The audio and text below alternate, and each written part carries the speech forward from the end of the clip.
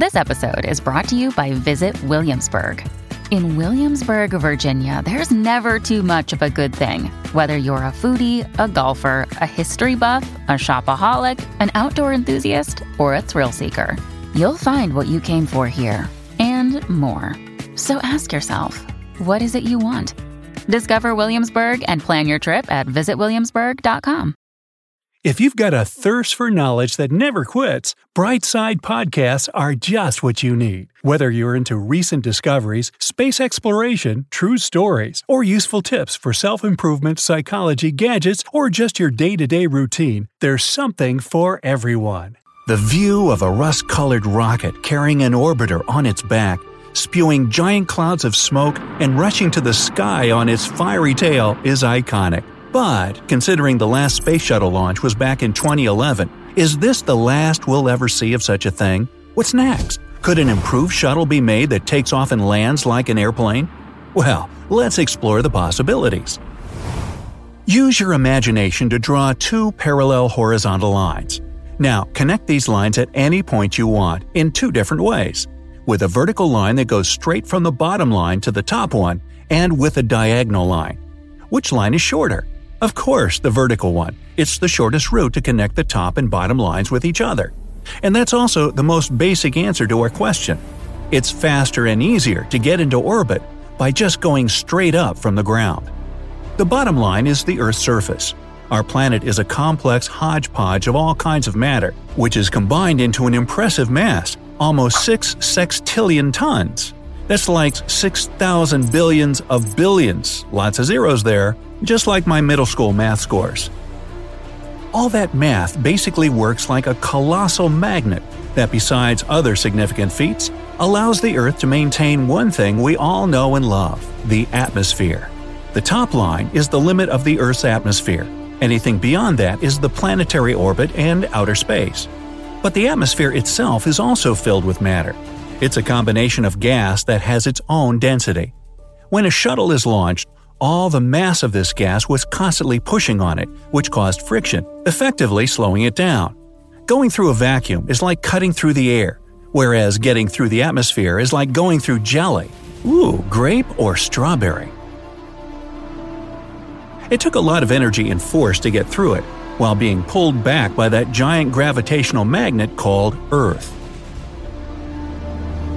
Airplanes don't struggle this much with getting through the atmosphere, because they use its density to lift up from the ground and maintain altitude. Discover why critics are calling Kingdom of the Planet of the Apes the best film of the franchise. What a wonderful day! It's a jaw-dropping spectacle that demands to be seen on the biggest screen possible. We need to go. Hang on. It is our time. Kingdom of the Planet of the Apes. Now playing only in theaters. Rated PG-13. Some material may be inappropriate for children under 13. Two things help them with that: the thrust of their engines and the form of their wings. The wings of an airplane force the air in front of them to split into two streams. Naturally, these streams want to reunite behind the wing, but the shape of it makes the upper stream go faster. The faster the air goes, the less dense it becomes, and that means that the airstream that goes underneath the wing is denser than the upper one. This creates a gradual lift for the airplane. Basically, wings make it so that the airplane can glide on the air. But of course, that wouldn't be possible without a huge force pushing the airplane along. This is what thrust is for. Just to take off from the ground, an airplane needs to attain a huge speed. This speed varies enormously between different kinds of airplanes.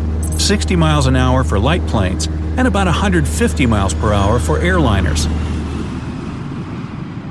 And just to take off and climb to 10,000 feet, the Boeing 747 needs a little less than 3 tons of fuel. That may sound impressive, but let's look at that space shuttle. The first obvious things are the cute, tiny, stubby wings that wouldn't be of any use for a horizontal takeoff. But if one was built with more excessive wings, they wouldn't be of any use in the vacuum of space. It would also be hard to make them sturdy enough to make it through the launching process. The little wings of a space shuttle served only one purpose: to land the shuttle safely so it could be reused in future missions. They were just big enough to prevent the shuttle from spinning uncontrollably during the descent through the atmosphere and to glide it to the ground. It didn't utilize any engine operations during landing at all. The engines of the space shuttle were nothing like the engines of a plane. The airplane's engines needed air from the atmosphere to work. The shuttle's engines obviously didn't, since atmospheric air would have been hard to find in space. Instead, the shuttle used rocket engines. To show what rocket means here and how these engines work, just blow up a balloon and release it from your hand. It'll fly around until there's no air left inside, all the while being pushed in the opposite direction as the air coming out. To fly up, a rocket engine has to throw off enough thrust and burn the right amount of fuel to do the job. In fact, space shuttles needed so much fuel during their ascent to make enough thrust that they couldn't do it on its 3 engines alone. They needed 2 additional solid rocket boosters and a huge separate fuel tank that was jettisoned at the final stage of the launch. And a shuttle would only go into orbit if it had enough power. The power of a shuttle with 3 engines and 2 boosters is around 7.8 million pounds of thrust. To power up this much push, an external tank held around 1.6 million pounds of rocket fuel. And to keep the flight under control, those 3 engines had to be mind-numbingly complicated in structure. But would it be even possible to fly a shuttle into orbit if it was modified to use the atmosphere like planes? Well, unfortunately, the answer is no. It would take even more fuel to maintain the needed speed for the distance of a diagonal launching trajectory. The thing is, even if a plane climbs to the upper part of the atmosphere, the Earth still won't let it get away. To escape the atmosphere, any object that starts from the Earth would have to be fast enough to cross the point of so-called escape velocity. This velocity is needed to overpower the gravitational pull of the planet and let an object go into orbit. For our planet, this orbital speed is 17,500 miles per hour. It's obviously way faster than the speed of sound, and many, many times faster than the cruising speed of an airliner. Now, try to imagine an aircraft that goes this fast and how much fuel it would require. On top of that, it'd have to be sturdy enough to keep itself in one piece while doing so. The cost and complicated technology would just be unrealistic. The possibility that shuttles have become a thing of the past has caused scientists and engineers alike to try to find even better solutions for getting into orbit and beyond.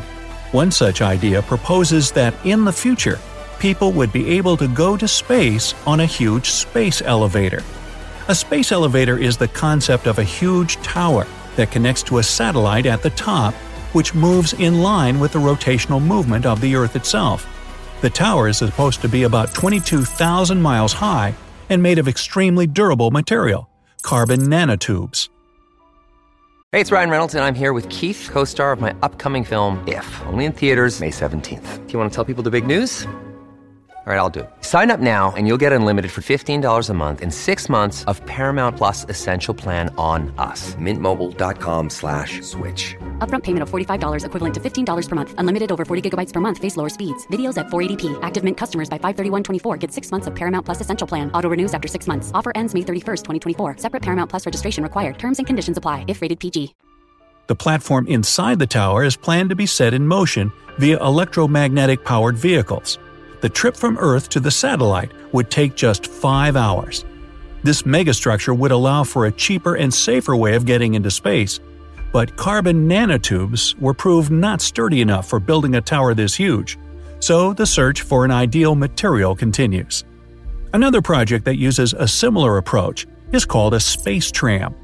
The structure needed to launch this project isn't as big, but still quite impressive. It's a vertical vacuum tunnel that pushes a magnetically levitated shuttle. It won't be slowed down by the air, and it'll be pushed and accelerated with an electromagnetic force through the tunnel. It'll then shoot into the skies at a speed close to escape velocity. The shuttle powered by this tunnel will weigh less, because it won't need to carry a lot of fuel. No word yet on how human beings would survive such acceleration. Riders might look like pancakes upon arrival. If these ideas sound strange to you, and they do, then get ready for the last one. It's possible that people will use planes as a way of getting into orbit.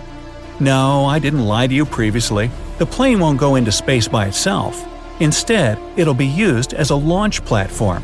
Even better, huh? For this purpose, a special aircraft will be made with an almost 400-foot wingspan and capable of climbing to an altitude of 35,000 feet. Small shuttles launched from this aircraft won't have to go through so much of the thick atmosphere, making it easier for them to get out from the gravitational pull of the Earth. Richard Branson is working on this technique right now with his Virgin Galactic program to take tourists to the edge of space. Sounds exciting. So, could airplanes replace space shuttles altogether? No, but that doesn't mean they won't help them become more effective in the future.